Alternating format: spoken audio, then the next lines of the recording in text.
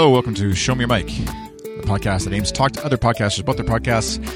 Yes, it's a little bit of a navel-gazing meta kind of show. We talk about the hows, the whys, the wheres of podcasting for various individuals out there. This episode may be a little bit more on the whys than the hows. My guest is Jordan Cooper. He of the Tech Douchebags podcast on the Mighty 5x5 network. Chat a bit about what he feels makes podcasting interesting and how you can have a successful podcast. What you need to do. 10 ways to supercharge your podcast. Not exactly, but we'll talk a bit about that. Campaign Monitor is the sponsor for this episode. A little more about them later on in the show. For now, enjoy my conversation with Jordan.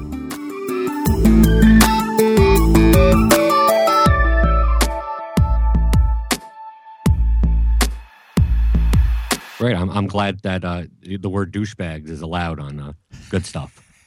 Well, it might get bleeped later by the censors. We have to run it through the censor machine first before we can post it. So yeah, this episode might have a few, what's the word, bleeps? Or I'll try to be civil. I only not because of the listeners. I could care less about them.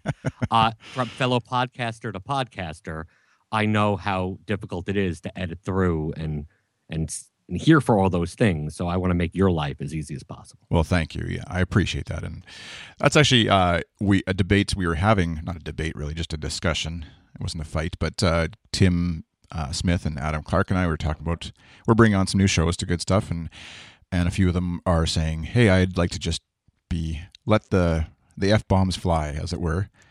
And it used to be in the old days being 3 or 4 years ago, that swearing was basically meant you'd never get featured anywhere on iTunes and banished sort of from public appearances anyways in iTunes. These days, thanks to folks like, Mark Maron, etc., probably mainly Mark Maron, I would guess is the biggest one. But, it's not, I'm sure there's some little ghost of Steve Jobs, no swearing allowed aspect to iTunes, but it seems to be that doesn't really inhibit anything these days. Your thoughts? Well, as long as you mark it as explicit. I mean, right. I've never heard of or seen an instance where a show was marked not as explicit and it getting taken off of iTunes. It seems like Apple doesn't really care much about the podcast directory. Right. I mean, if you ever have problems with your show listings or your RSS feed, there's no one. There's like one guy in a closet in the basement, the Office Space guy. That's the guy that takes care of the podcast directory. I have to say, in case this will be the one episode where the person who helps us with our iTunes stuff through Apple somehow, I don't know who it is exactly. I've never communicated with this person, but I know Tim does. I think it's a she, could be a he. I can't remember, but she's been very good and helpful. So in her defense, I'll stick up for her or him. I can't remember. My apologies.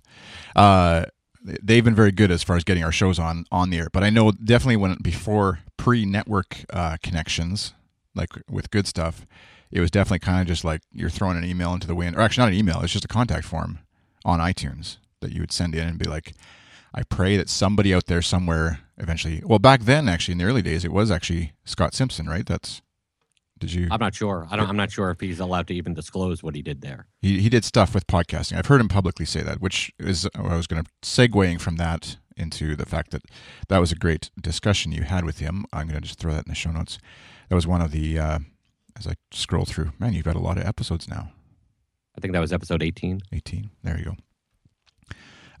Of your show, and it was great. I think it may have been, I don't know, maybe he was past his NDA or he was feeling a little more free to chat or just caught him in a good day, but he was really open and great to talk about, or great to hear him talk about just life and the fun of trying to be a comedian now, and which is something you do as well. Is that correct?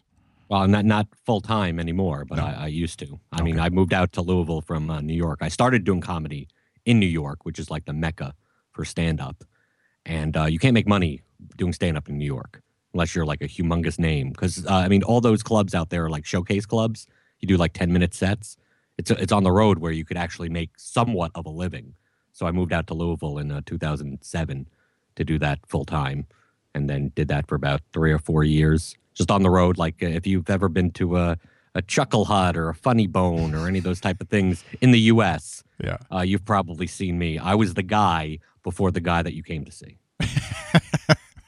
That's great. That I heard you say something about Chucklehead on another episode, and that just conjures up all sorts of weird images to me of being an actual establishment that you would go to listen to comedy. But I assume it's a fairly well-known brand, whatever, in the States. Well, no, it's not a brand, but that's typically the pejorative term for gotcha. your corny, let everyone give it up for your whatever, and 2-drink minimum, that type of comedy club, not Right. like coffee house shows or like independent things in theaters or rock clubs, like the standard kind of 52 weeks a year. There's always comics coming through, and that's where you go see, the guy that has the Comedy Central special or something, but not like the big people that would do theaters. Right. So do you feel like that route, like, not that you actually probably didn't have podcasting as a direction in mind way back then, but what from that experience has sort of helped you in any way for podcasting, do you think? Well, I mean, I've always thought, I've been into podcasting since, before your old school days. Like, my first podcast was December 2007. Nice. And, I've been listening to podcasts. I remember, my first podcast I listened to was World Soccer Daily back in like 2006, because I was into soccer, not as much anymore. And at podcasting, I've always believed, you're in the entertainment business. It's a personality-driven medium. And the idea doesn't matter. Like, I know tons of comics in the area, and they come to me. I'm the tech guy. I'm the guy that knows how to do all this crap. Says, I have a great idea for a podcast, and it's like that. All the ideas have been taken. Like, you're not going to get famous based on an idea. You can get famous based on who you are, and if your personality is good, then you're going to have a good podcast. If your personality sucks, doesn't matter what the idea is. The podcast is going to suck. So really, from traveling the road and being a comedian, like I'm more of a writer comedian. So like, I write jokes. I don't have that much of my personality, I guess. I don't say much about myself in my act.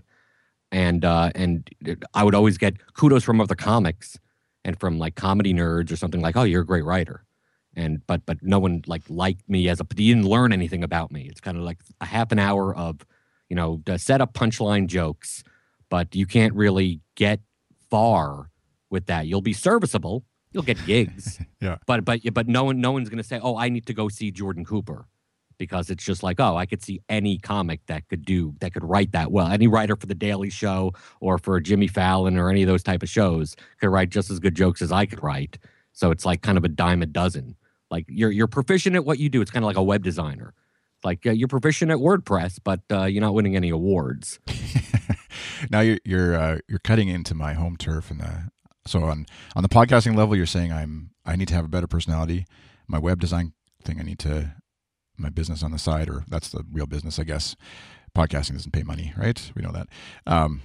You have a personality. You have daily-ish. You have a personality of procrastination. Right. That's your personality. That should be. I'll change that. The Procrastination Podcast with Chris Enns, and there'll be one episode. No, there's no episode. Right. or just repeating every month or so, every 6 months, there'll be a sorry. It's been such a long time since I released my last episode. No, I really am planning to get on this. I love podcasting. I just don't ever do it. Okay, so back to tech. You set up a Twitter account that says every day the feed will be on iTunes soon. Yes, exactly. I want to get to your podcast, but I also just remember the one thing I want to mention to folks is your YouTube channel, which what's the URL for that? I didn't come prepared. YouTube.com/BlenderheadTV. Preface that with the YouTube channel has the occasional F-bomb and adult language, which is perfectly fine because that's what it's there for. You use the word occasional very loosely. Right. I was doing air quotes, but you can't see that, of course.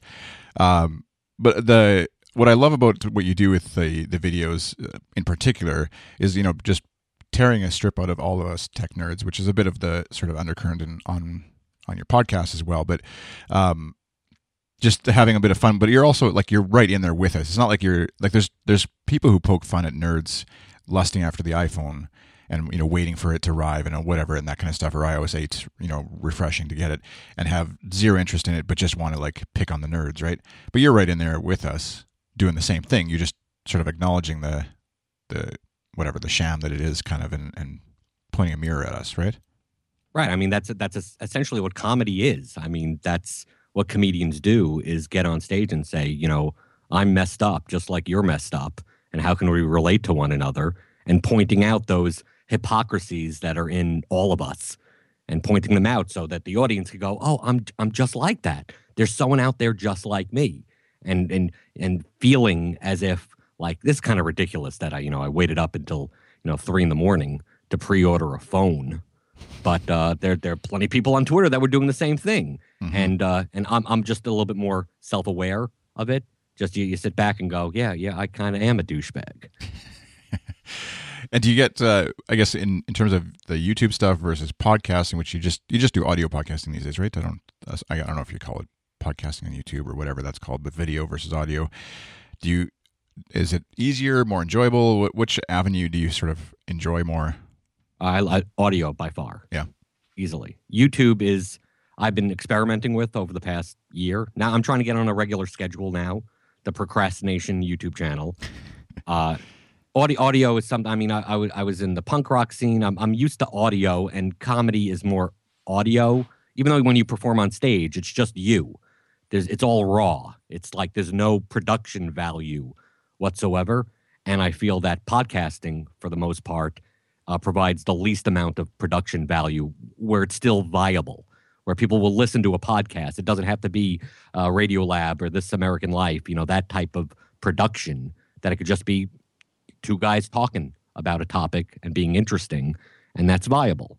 On video, a lot of times, maybe back in the old YouTube days with a lot of the vloggers, I feel that in order for people to take your YouTube channel seriously these days, you need to have like the front card, the end card, the annotations. There's all the matter of crap that goes around your content that, when I first started the YouTube channel, I was paying too much attention to that stuff and not paying attention to why I was doing it in the first place. So I got to a point where I'm just like, screw it. Like, I do all my videos on my iPhone, and I edit on my iPhone if I need to, typically just trimming the front and the back. And that's who I am. That's how I do my personal podcast also on every Friday, where it's just I turn on a mic, and the only time I edit anything out is if I get into like a coughing fit or something. Because I just, I talk a mile a minute, and it's like 45 minutes long. And that's what you get, and that's what it is. So instead of trying to put the nice show cards in front and the flying graphics, which I could do in Premiere. I mean, I know how to do all this stuff. It's just it's to me, it's not there's no return on investment, or at least enough of it, where I could do a video on my iPhone and have it up on YouTube with a description and a tweet, saying in 15 minutes, rather than do that for 15 minutes and 3 hours of editing. Mm-hmm. And the same thing with podcasting is that it's very easy to do a respectable podcast if you're personality driven, by just getting on a microphone, having decent audio quality, and putting it out there without having to get worried about that 6 hours of work that has nothing to do with the content whatsoever. Yeah, I hear you, and it's certainly tough to like know where to draw that line. I appreciate that you've got you've settled on a happy medium or whatever that. A lot of podcasters, I feel like anyways, they put so much time and effort into producing this thing, and then and especially with YouTube videos too, where you can see like there's the whole labor of love, and you just love doing it, and that's great. But you can tell when there's folks who are doing it and trying to get somewhere, and maybe somebody watches some of my stuff or listens to some of my stuff and thinks I'm that too, but like where they're putting so much time and effort, and then you see like 20 views, and you're just like, I don't know.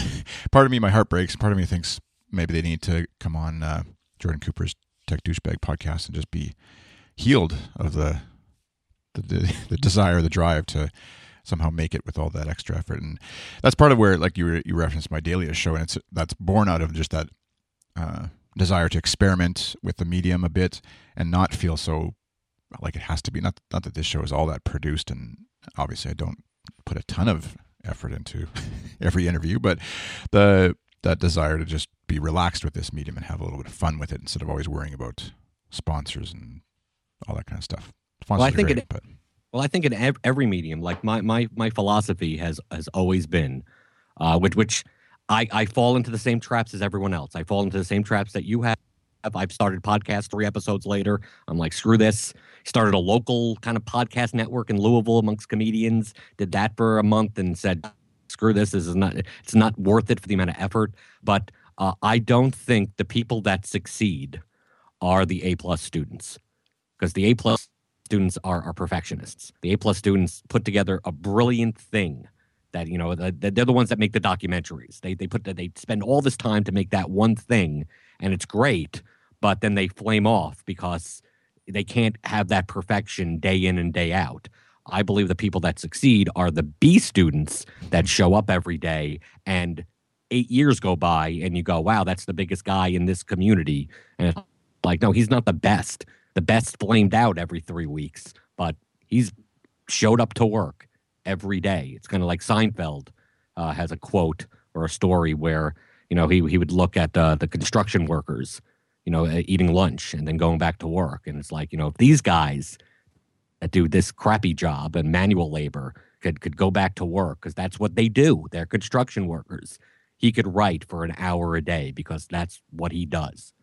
So right. I view, the podcasting, like my Friday personal podcast and the YouTube channel. It's like what you said, you're going to put in all this effort and get 20 views.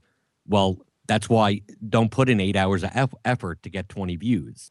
Do the thing that's going to be the least amount of friction that will allow you to do it every single day, and then don't quit. And then 2 years, 3 years later, you may be at a point where you would have never thought possible when you first started, and you're like, well, I'd barely work and do any of this stuff. How come, now I'm getting 5,000 views? It's like, well, because you showed up every day, because it's a personality-driven medium, and no one's going to get a sense of your personality once every 6 months. Yeah, oh, totally. It was funny, as you said, personality-driven medium. Skype did a little Skype effect there on you, so it kind of made you sound like you're this robotic personality-driven medium, which I apologize for the occasional Skype artifact, but we'll just muscle through for now, unless it gets really bad. What isn't it a bad thing? Isn't it? Does it say a lot about your show when it's a show about podcasting and it's crappy recording and Skype artifacts?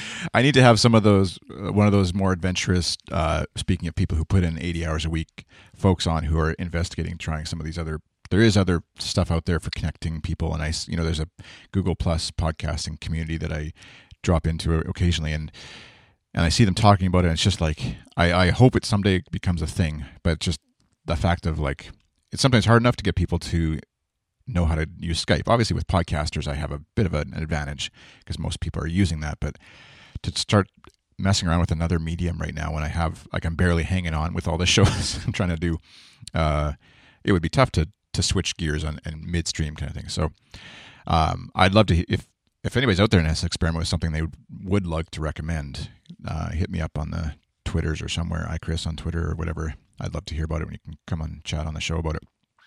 I love the idea that you said, like, the B students who are the ones who are making it, and just that idea of showing up for work every day, and which also kind of like drives against some of that, like, well, I've been doing this for X days or years or months or whatever your metric of it is, and you're kind of like, but it's not working, Jordan. What do I do? I'm still at 20 listeners. What do I view, my answer to that is I view doing any type of creative endeavor is very similar to giving oral sex. Okay. At least for a guy, because I've learned that everything I know about sex I've learned through Maxim magazine. I was a nerd. I didn't date much or whatever. The only thing I would learn but I was a research hound. So it's like, if I had to get any chance of being with a female, it's like, well, I have all this stuff that I could read that supposedly that's what I'm supposed to do. But it always works when giving oral sex or foreplay is that when you think you're done, go 5 minutes more. Right? Okay. So that's what I view with like podcasting or YouTube. It's like when you get to that point where you're like, is this worth it even doing? Do it for another 5 months. Right. Yeah, I can appreciate that, because that's often, speaking of podcasting, that when things go, you're like, I'm about to quit. This is stupid. I see, what's his name? Scott Johnson, Frog Pants guy. He just shows up with his beard and his sweatpants, and he does his podcast, and then 5,000 people drop money in his account, or whatever. And you're like, I can do that, and I'm doing that, and nobody's there. And or Dan Benjamin just like, shows up in his suit and looks nice and does his podcasting thing, and then like, or Leo Laporte or whatever. All the people that are up there, Mark Maron in his garage, right? But then often, there's a breakthrough that happens shortly thereafter. The release, as it were, happens. That's a terrible, great analogy, terrible analogy. So getting to your podcast, the Tech Douchebag podcast, you bill it as a 12-step program for technology snobs disguised as a comedic interview podcast, each week humorously helping geeks confront their digital narcissism and unhealthy attachment to their gadgets and devices, which I think is an awesome premise for a show. Like I said earlier, it helps sort of like cut the legs out a bit from all the posturing and nerdy whatever stuff that we do, that we write blog posts about this stuff, and then it's just very ephemeral and doesn't really last and doesn't really mean a whole lot. But we, in the the 1 day or 2 days that Marco Arment publishes a headphone review article, and every nerd in existence seems to be arguing about it, and then 2 days later we completely forget about it. I guess tell me about the genesis of the podcast for you and where it came from, and then we'll get into sort of moving into 5x5 and that kind of stuff. Well, I mean, it came out of my personal podcast, like 2 years ago. I was at the same point that we talked about before. Like, I'm doing this one thing. You always try to grab onto those ideas. Like, oh, that would be a great idea. Then when you actually do it, you see that, oh, this is much harder than I thought, or it didn't take off as much as I thought it would take off. And then you move to something else. And that's where the attitude of just show up. Like, I got to a point where, especially because I run a web design marketing little agency, which is basically me and my business partner. And it got to a certain point where I didn't have to worry that much about money, because we do recurring revenue. So I don't have to go out and get clients all the time. Typically, that's what my business partner does.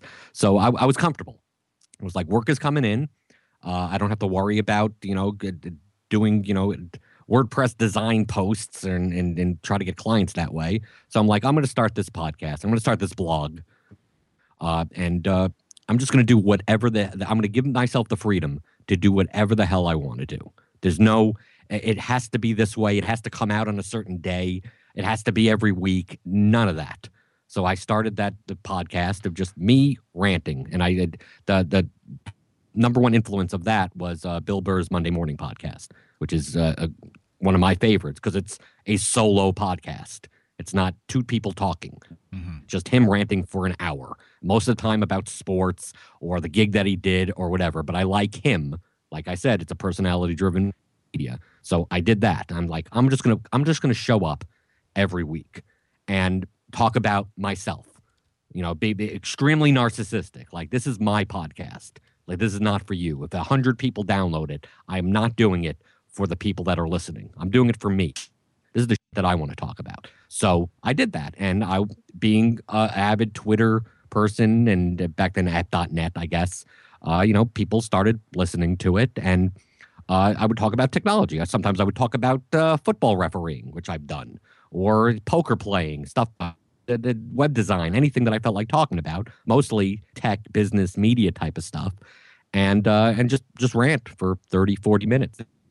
And a lot of the time, it was me talking about my own narcissism, about, this is the stuff I care about. I don't know why I care about it. What's the real reason why I care about it? Is it because I care so much about what people think of me? Do people don't? I don't know. So it's just me just going through my head going, why do I like this thing? Why do I have this thought? Why do I feel this way about a subject? And then eventually, in order to ramp up the content production, I did it two days a week, and I would have a guest on Tuesdays. And it wouldn't be like an interview, because you'd hear interviews are a dime a dozen. So I would talk to them about that type of thing, why they think the certain way they do, whatever industry they're in, and kind of get on a general level. And that's where I would use the term tech douchebag all the time. Like, I would call myself a tech douchebag, the douchebagosphere. I would turn the word douchebag and douche into any word that I can, that would flow. And it just came out that way. My girlfriend would always complain. It's like, why do you use that word all the time? It's like, I don't know. I just got obsessed with it. And that's the term that I would use all the time. And then people would email me or tweet me and say, yeah, I'm a tech douchebag also. It's like, oh, I do this thing also, and use the term. So when I got to the point where like a lot of people preferred my rants over just the interviews, even though they like the interviews. It just became a podcast that was kind of like two different things. And that I was getting listeners, so I had more of a thought in my head of maybe I should just split this out. And with my comedic mind, I'm like, well, I talk a lot about narcissism and technology, so let's start a podcast that's just like that. It's basically what I was doing on my Tuesday version of the show. It's the same exact thing, but I built it around this gimmick of a 12-step kind of AA, NA type of program. And, did a lot of research on, the Serenity Prayer. I tried to, use my comedic sensibilities to sculpt, take out, alcohol or take out God in some of these things and just insert technological terms. And then there you go. There's a podcast, TDB, Tech Douchebags. And that's a quote unquote a support group. Which it's funny to think of just looking through some of the guests and actually imagining like an actual support group where you all met together to talk about it. But the show is great. And when did you transition to or go to the idea of like I should go to a network, or maybe you pitched Dan or he grabbed? No, he came to me. He came to me.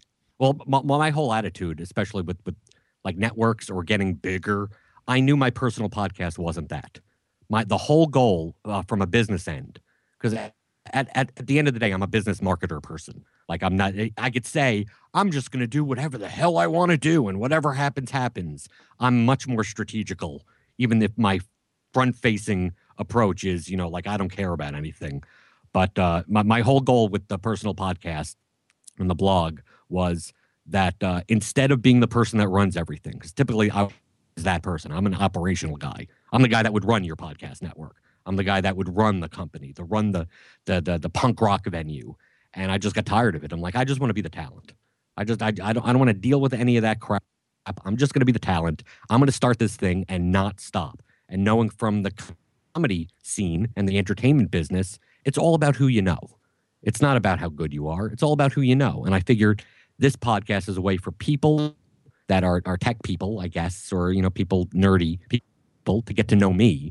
And eventually, somewhere, somehow, someone's going to drop money on my lap. I'm going to get an opportunity, because it happens in comedy all the time. You do a gig with someone, and you get a great time over the weekend. They get a phone call 2 hours before they set to leave the gig for another gig, and they look at you and go, "Oh, do you want to open for me? Are you available on these dates?" And I go, "Yeah, sure." And you put it down in your calendar, and all of a sudden you got a gig, because you were there at the right. You put yourself in the position to get opportunities. So I've always viewed my podcast and my YouTube channel and my Twitter as just a way for people to get to know me. And someone will come, I'll get an email saying, and I've gotten web design work because of it. I listen to your podcast. I actually have a client that needs whatever done. And we talk, and I end up getting business that way. It comes out of nowhere. So just putting yourself out there at least opens up the opportunities to get those things. So when I started that pod, I'm like, someone's going to think of a project that I'll be great on, and it could be a podcast on another network. It could be a bigger type of thing, and I'll be, the comic relief, the third guy on a panel show on a bigger place, or on some maybe a TV show or something like that. And this is how people get to know who I am. So Dan came to me, and I interviewed him on my show like a year before, and he came to me and said, "I like your stuff, and you want to do a show on 5x5?" And I said, I already kind of started doing a show. This was like 8 episodes in. And I showed it to him, and he goes, "Yeah, let's do it." I'm like, okay. I wasn't aware that at the time he had no explicit podcast on his network. My concern was, it's like, you're going to have a podcast with the word douchebags in it? Because I was more concerned. See, I was more concerned with him. Like I didn't want sponsors.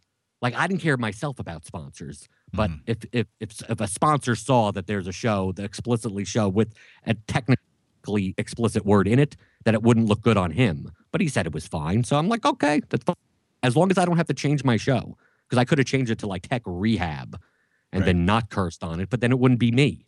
Like, that's the whole point of that show. It's like, it's going to be me, or it's not going to be anything. And that's what happened. Yeah. So I didn't really solicit. I just said that this is a good idea. I'm going to split my podcast apart, and say if an opportunity presents itself, I'll deal with it at that point. But I would have no issue with doing that independently for 200 episodes. Yeah.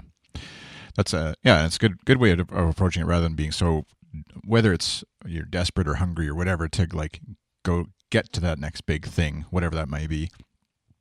Just sort of putting in the hours, putting in the time, putting in the effort, and not like, I guess it sounds like being lazy. I mean, to wait for the opportunity, but putting yourself, like you said, in a position to be there for that opportunity more so. And do you get emotionally? You said you don't really you put on the front of being that you don't care or whatever, but do you get emotionally invested in the the numbers and the people who criticize your? I don't know if you get YouTube comments. Everybody gets YouTube comments, I'm sure, but when you don't get the listener level that you're hoping for, or the whatever, those kinds of things, does that emotionally affect you, or is it kind of just you're able to brush it off and you're just, like you said, stick to just doing the thing? I try to just stick to doing the thing. I mean, I read every comment, I read every mention, I read every email, I read my favorite topic to discuss is me. So I mean that's fine. I have Google alerts. I know exactly who's talking about me, what they're saying. It's perfectly fine to criticize. It's perfectly fine to none of that affects me emotionally whatsoever. But as far as listeners are concerned, I do look at the stats, not like every day or anything, but I try to humble myself on from my stand-up experiences that when you're doing like open mics, like when you're starting out doing comedy, just to have any audience is a blessing. Like if there's 10 people left at a long show and you're going on, 26th, it's like those you have 5 minutes and you're glad that just 10 people are there, because sometimes it'd be 2, sometimes it'd be none. So I look at the numbers, and I don't look at it in comparison to other podcasts. I don't go, well, so-and-so's podcast gets X amount of downloads. I don't care. I look at it from a perspective of, I'm doing something for an hour that someone is paying attention to, and it's 2,000 of them. And I'm like, that's more people that are listening to an hour of me doing something comedic than would listen to me in 3 weeks worth of gigs, doing 5 shows every weekend. So I'm like, to me, that's awesome. To me, yeah, I would love for it to be 50,000. But on the grand scheme of things, my personal podcast, I mean, I readily admit, only gets 250, 300 downloads a week. But the people that listen, I get a lot of emails from people that like that are really good cult type of community type of thing.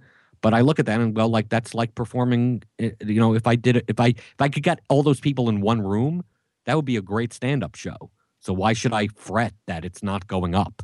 I love the fact that I could rant for an hour, 45 minutes, and have a comedy club size room full of people listen to it. So I don't get so hell bent on how many listeners or the stats or anything. I mean, as long as people think it's good, as long as I get good feedback. I mean, the worst thing to get is apathy, right? I'd rather get either hate mail or love mail or whatever than nothing, than just clunk of just no one's paying attention to it. So I don't really care. I don't really care one way. If I've gotten troll comments on YouTube, and a lot of times I troll them right back. Sometimes I just brush it off. I don't delete anything, but whatever happens, I can't control that. So who cares? I was talking about Jordan, you're Jordan Cooper. I was talking about Jack Conte. He gave a talk at XOXO last year, talking about that idea of visualizing, the listenership on the internet as an actual physical thing, which I find interesting, and I often forget to do for myself. And so I'm just kind of harping on it to remind folks who are listening to this, when they only have 10 listeners, 20 listeners, 200 listeners, whatever it is, picture those people in a room and think about that, that idea of that many people are sitting and listening to you, standing, whatever they're doing, listening to your show, watching your YouTube channel, whatever it may be, and just work from that. And I feel like that often can help get over some of those humps of like, oh, I only have 2 listeners or 200 listeners. And yeah, you're a Patreon guy now, or you have been. Well, I am to you. I know. And myself. I mean, I'm only getting $7 because I don't promote it or anything. Yeah, it's a funny medium that I've sort of been lazily promoting it. Patreon.com/iChris. There we go. Very lazy. But you were the first one to what's it called? Patreon me? I don't know. Right. I gave you $1. Yeah. I give $1 to everyone. See, one of my pet peeves, I guess, I don't know. I don't want to call out any specific people because I have no specific people to call out.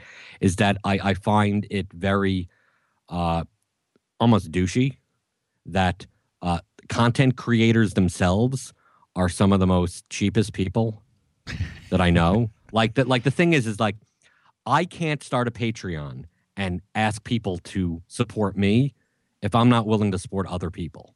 So Yeah. I view, when someone I follow, it's some YouTubers, I will give $1. It's a token dollar. Like I'm not, I'm not in it for the perks. I'm not in it for anything like that. I don't have unlimited money to spend, but I could show you that, hey, because in any type of sales in business, like you could talk to people at a networking meeting. You could go and have a pitch or something, and someone will say, I'm going to hire you. I'm going to buy your thing. Until they open up their wallet, they're full of crap.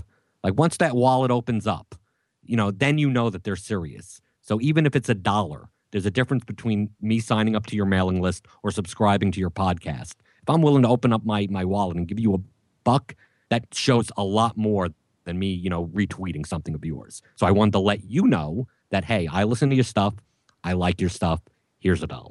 Right, and I was thinking about. I was walking home from dropping my kid off to school this morning. I was like, okay, he's supporting me for $1. I should be supporting him for $1. And then it feels like, well, that's kind of like this. Then weird... PayPal makes the money, or the payment process. Yeah, so then nobody's happy. Patreon, I guess Patreon. I don't even know how. I can't remember how. Yeah, they take a cut. Yeah, they take their cut, and you and I just do the circle jerk of Patreoning or whatever. I guess. Yeah, but it's not for the money. That's yeah, what I'm saying. And that's what I appreciate. Right. So if you gave me $1 back, it's like it all it is you're putting your name on a tally board saying that I like your stuff enough that I'm willing to open up my wallet. Yeah. Which is that solves the equation for me, because I get caught up in like just the actual dollars and thinking, well, that's silly and that's dumb. We should just stop supporting each other because what's the point or whatever. But you need social proof, because if it was like $1 for $1, people are like, oh, that's sad.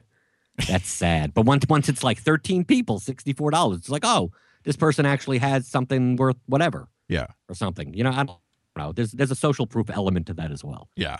Yeah, and for me, it caught me off guard. I wasn't actually prepared. I not completely off guard. Obviously, I talked about it, so I was like praying and crying that nobody was supporting me, but I wasn't really doing anything about it, so I had no real reason to be. But then to actually out of nowhere getting this email saying, "Hey, so and so," well, in that case, Jordan is supporting you. It was kind of like, oh, right, crap. This is a thing, not just a internet. Like you put a show out or you put a thing out and people listen, there's a number on the screen, but nothing physical changes, and whether I guess money is still, at this point, it's still virtual in my whatever PayPal account or whatever, but it is actually like skin in the game, I guess. And yeah, just it was like, okay, this is actually for real. Let's do this. So, speaking of skin in the game, which is a terrible transition, I want to thank our sponsor. Nothing if not smooth, this episode, which has nothing to do with our sponsor, nothing to do with Jordan, everything to do with Skype. Our sponsor for this episode is Campaign Monitor. They've supported Good Stuff from the very beginning, and we love them and thank them for that. We use their email newsletter service to send out the Good Stuff newsletter, which you can sign up for at goodstuff.fm/newsletter. I have to write that today if I ever get off podcasts and send it out. And they have awesome stuff, geolocation segments, so you can send it to certain areas of the world at certain times, things like that, so that somebody over in Australia isn't opening it at 3 a.m. or getting it at 3 a.m. They can get it at 10 a.m. if you want, and that kind of thing. Get a template up and running in about 60 seconds. You can check out canvas.cm to check out their awesome template builder. And they have an awesome, equally awesome iOS app that I believe, don't quote me on this, is updated for iOS 8. I'm pretty sure I saw it go through my 55 app updates recently when I did the iOS 8 update, and where you can monitor your campaigns that you send out and see who is subscribed, unsubscribed, all that kind of stuff, get data on the go. So visit campaignmonitor.com. Thanks to them for supporting Good Stuff, and show me your mic. All right. I want to cover quickly, if we can, some of the gear stuff. This is a bit of what folks, I think, tune in for. I don't know why they tune in. This might be. It's why I tune in, why I show up. How are you recording now, I guess? And we talked about it, I think, before we started recording, of, you're sort of passing it off, not having to do the administrative stuff of running a network. But how does that translate to you with the gear that you're actually using to record with? So starting from your mic down. Well, currently I'm boring. Like right now, I have the most minimal setup possible, I guess, for a podcaster.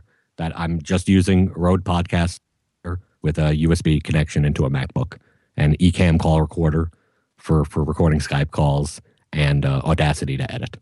That's it. I mean, literally, it's the most minimal setup you could possibly. I mean, I have a MacBook Pro connected to two 27-inch monitors, so it's not that. I mean, this is my workstation, but it's not like I have this set up specifically for podcasting. But I've only done this way, and I have it on a boom arm, like the PS1A, whatever PSA1 boom arm, and the shock mount, I guess. I used to do it the complete analog way, and I almost threw myself off a roof doing that because I was hosting I used my apartment for comedians to come in and record their own podcasts. Like, so I built myself a little podcast studio, and I had 2 computers, I had 2 laptops, and 2 mic setups. And back then I was just using Shure SM 58s or 57s, 58s on stands, like cheap stuff. And but also running everything through a big rack of because I had the Tascam USB interface for the audio, so you could get like 4 channels in and do mixing on the computer. But I also had a separate microphone preamp, compressor limiter, 31 band EQ. I had all that stuff because I was used to doing sound for like live punk rock shows, so I knew something about audio. Yeah. But the difference between recording studio type of audio and live in the basement of a synagogue punk rock shows type of audio is completely different. When you're doing DIY punk shows, the only concern that you have is it loud enough? Is it clear and loud enough? You don't have to worry about mixing drums in the right way. It's punk rock. I remember a metal band was playing once, and I was working the mixing board, which was just like a 4-channel Mackie, nothing.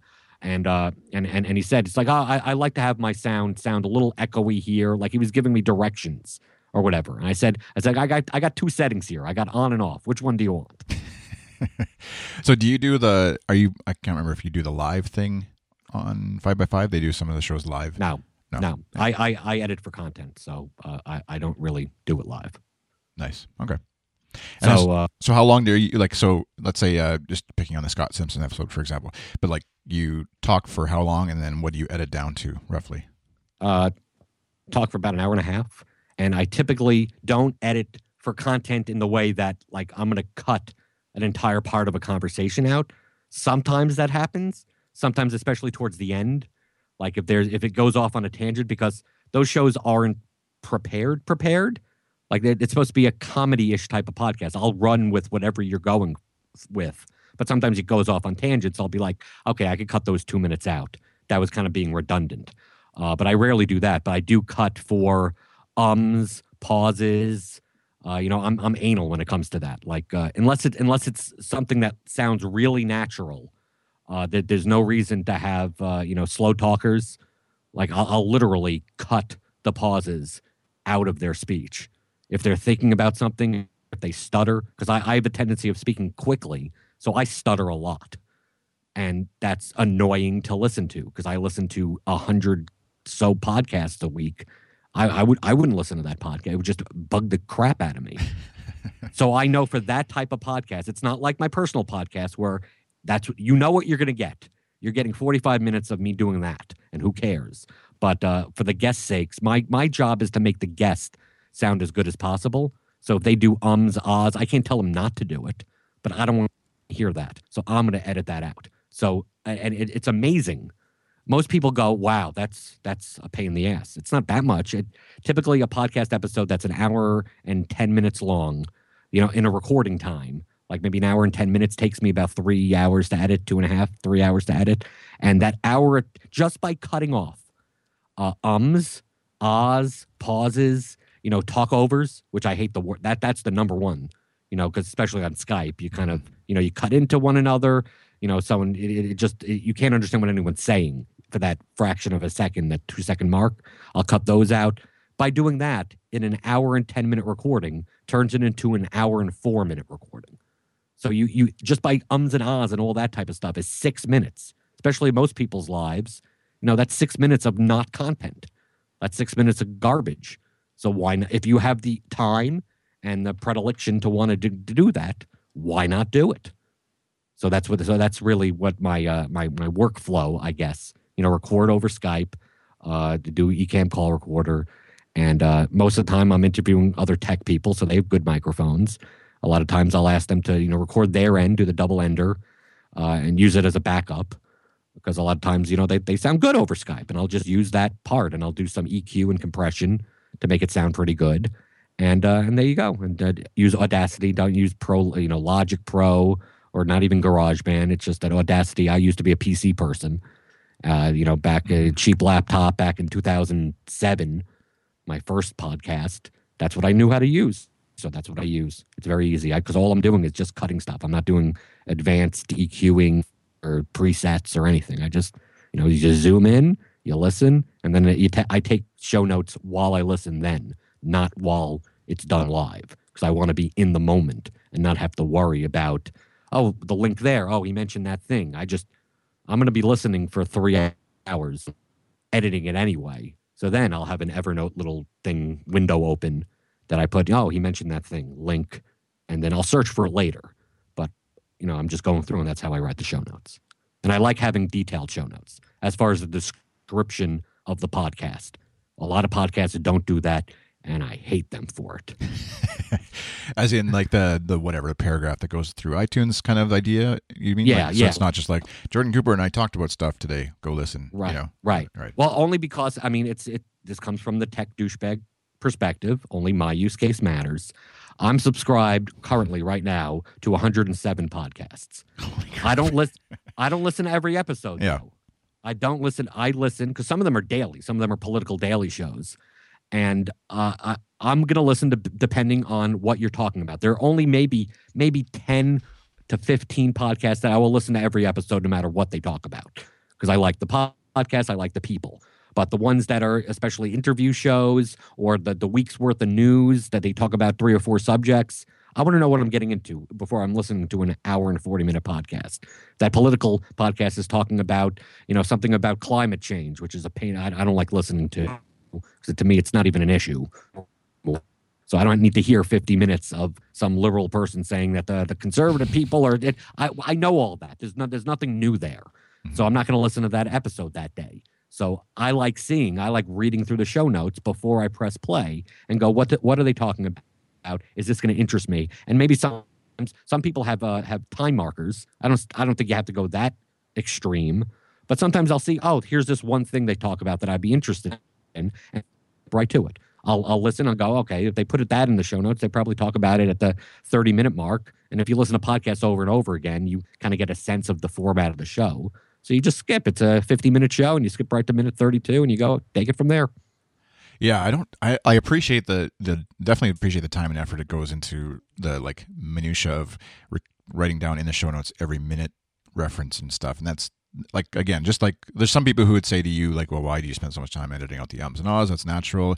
And, why would you do that? Similarly, to me, it's the level of detail of having show notes that are linked to the exact time code seems like either somebody's going to listen, and every podcast player has a skip button now in some form or another.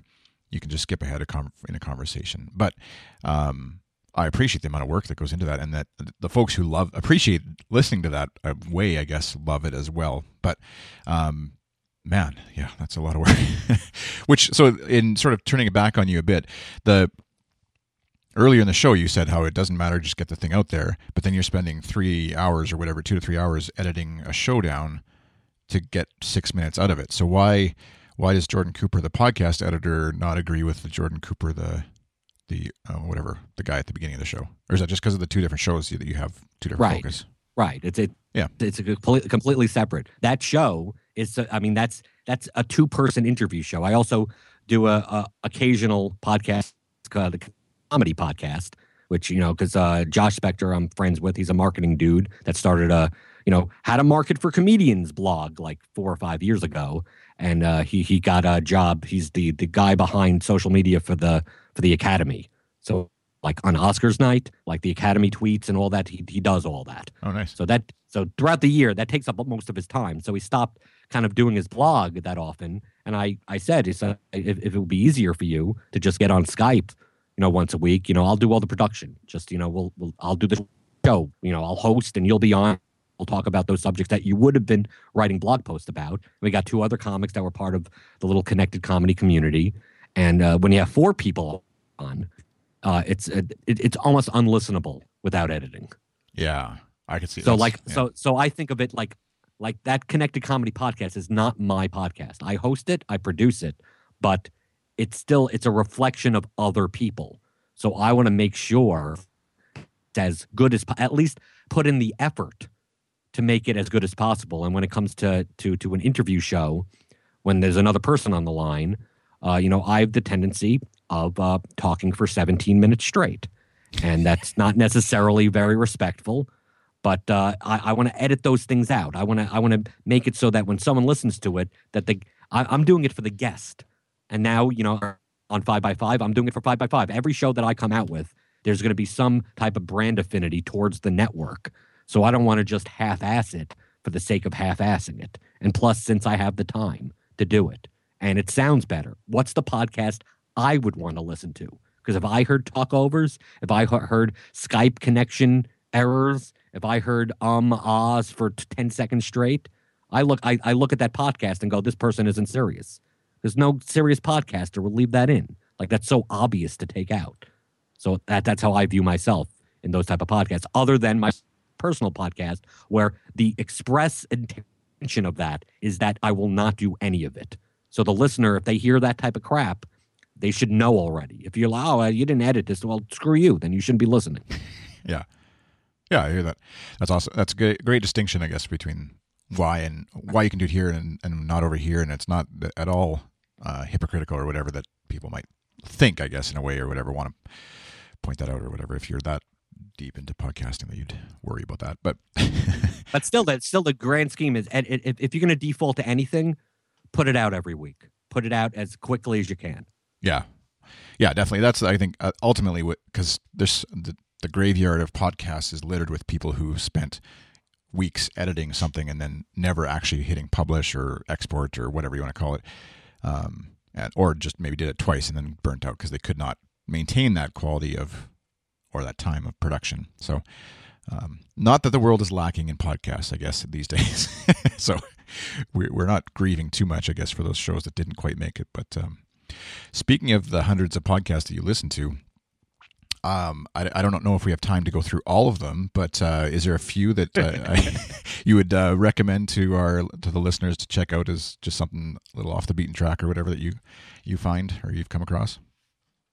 Sure. I even put some thought into this because I do like promoting smaller podcasts that I do listen to that I think are good, because I don't want to be, like, if you listen to tech podcasts, it's like, oh, do you listen to the talk show with John Gruber? It's like, yeah, okay, we get it. I mean, I plenty of people that listen to this podcast probably may not be tech people, so maybe they don't know, but I mean, for most people, they do.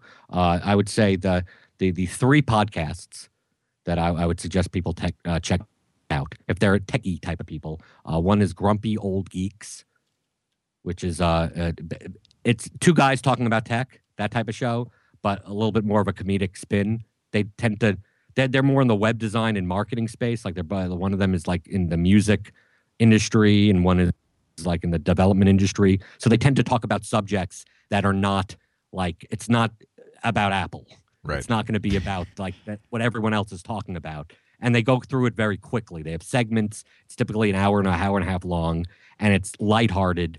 And it's. I only found them because of Downcast search, like when they started, like episode 2 or something.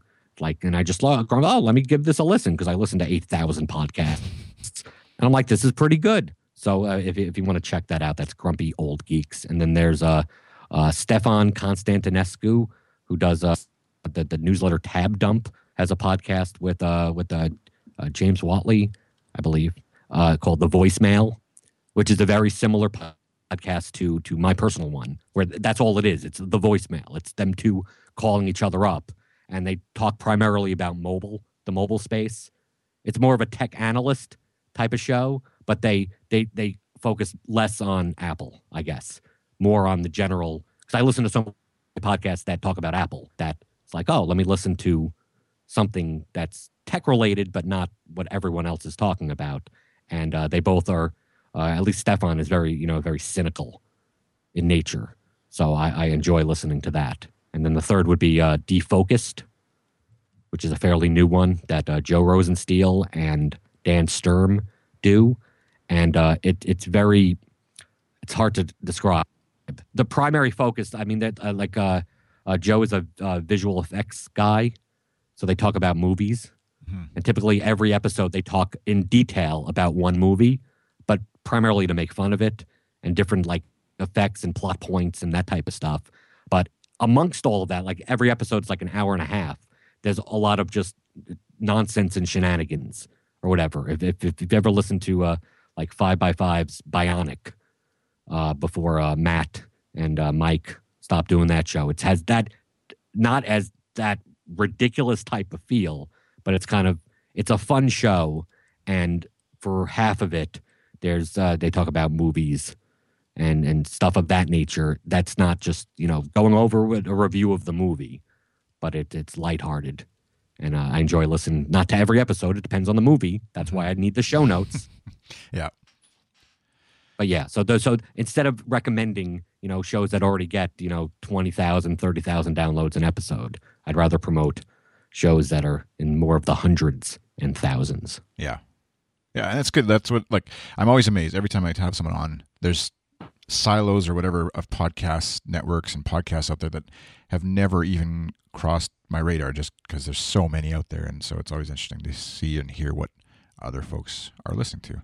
Hopefully listeners grab onto a few of those and check them out and share them as well. That's a whole other discussion of sharing. And people don't, we don't blog anymore. We don't do any of that kind of stuff. And so it's really hard to get word out if you don't get some sort of massive Twitter following, I guess, these days. But that's another show. Well, I mean, I found you. Jay, don't put yourself down. I found you that the pod. I found you. I believe I started listening to this show when it was on SSKTN. Oh, nice. Yeah. But the first podcast, even before that, was Too Lazy to Blog. Oh, really? You stumbled on that one somehow. Yep. Yeah. See, that's exactly just like what you were saying. And if I was going to say if I valued you as a listener, which that's not what I meant. But what am I trying to say here? I don't really know exactly. But if you cared enough that I was listening, you would have kept on. So well, just knowing that path is that made the efforts that felt like were wasted in a sense. I mean, there's other things have come of that, obviously. But if it was just like I'd stopped doing Too Lazy to Blog and it was like, no, he's listening, then this show wouldn't have happened, and et cetera, right? And just going back to what we were saying earlier of just like pushing through, putting out episodes, keep going. There's something on the horizon. You might not get Jordan Cooper listening to your show. Is the end goal, I guess, is what I was saying. Compared, if you look at my subscriptions list, probably that statement, I may be listening to your show. You might be subscribed and then deleting because I don't put enough effort into show notes. Probably is what would happen. Now I'm only deleting when I see that an episode hasn't come out. Like I'll go through and go, whatever happened to that? And it's like I see the last episode because on Downcast it shows you, and it's from like a month ago, and I'm like, nope, it looks like they quit, and get rid of them. And if I see it on Twitter, sometimes I'm following those same people on Twitter, and I go, oh, a new episode. I'm like, okay, I'll resubscribe. But I like keeping I'm a douchebag, I guess, visually. Like the only reason I use Downcast is because I get to edit the titles. Like that's how stupid I am. What titles of what? Of the podcast. You don't have to use the RSS title. Gotcha. Because some of them, especially because I listen to business podcasts, and of course some guru told them to throw a million keywords into it. It's like, I don't want to listen to, blah, blah, blah podcast, the best marketing, SEO, whatever, blah, blah, blah. It's like, no, that looks bad on my phone. So I'm gonna make this, show me, if you had show me your mic and it was a lowercase m, I capitalized it. Right. All of them should be capitalized. But that's the other reason I use Downcast. I mean, I've always used Downcast, but that's the one feature. Like I was going to go to Overcast. And once I started seeing those titles there, I'm like, I can't deal with that. I need to edit that. Nice. So, and on iOS and Mac, or are you just the phone, like mobile podcast guy? Just a phone. It's all on the phone. My phone's on me all the time, and I listen to podcasts. I listen to it at 1.25 and 1.5 speed, but I probably listen to the equivalent on that speed of about 60 to 70, maybe even 80 hours of podcasts a week. Because I listen while I work. Yeah, it's not like you're sitting there focused in on right. It's a radio. To me, it's talk radio. I always listen to talk radio before then. So to me, it's like putting on the radio. So half the time, I'm listening to podcasts, and it gets turned off, and I go out to smoke, and I'm like, I don't even know what they talked about. I just listened to a podcast for 53 minutes. What did they even talk about? Just soothing to have Chris's voice in the background, just lulling you to CSS HTML sleep, I guess. Well, your pod, The Daily-ish, I listen to while I smoke because those are shorter podcasts, like 6 minutes. Right. Like that's a smoke break. So okay. I could listen to you, smoke, check Twitter, and then feel better about my life because it's not as bad as yours. Right. I was going to say that's another picturing your listener in visual. Like I often just think of some either like mother-in-law sitting at the computer hitting the web page and wondering, I wonder if Chris is talking about something interesting today, and then whatever. But then, or the nerd sitting and obsessively editing the titles of every episode, I guess, at his iPhone. But then, picturing you having a smoke and listening, then that gives me another audience person to visualize as I speak into the microphone and pretend it's going somewhere. All right. Well, thanks, Jordan, for coming on Show Me Your Mic. I think we've covered nearly nothing, but we'll have you on again sometime to talk about more, as the case may be. Where should folks follow the antics of one Jordan Cooper? You could go to blunderhead.me, which is my blog / podcast.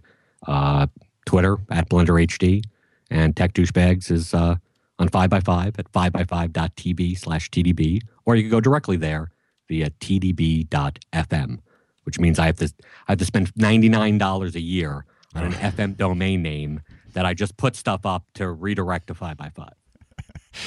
That is the possibly one of the ultimate tech douchebag things to do. But I don't know why FM has got.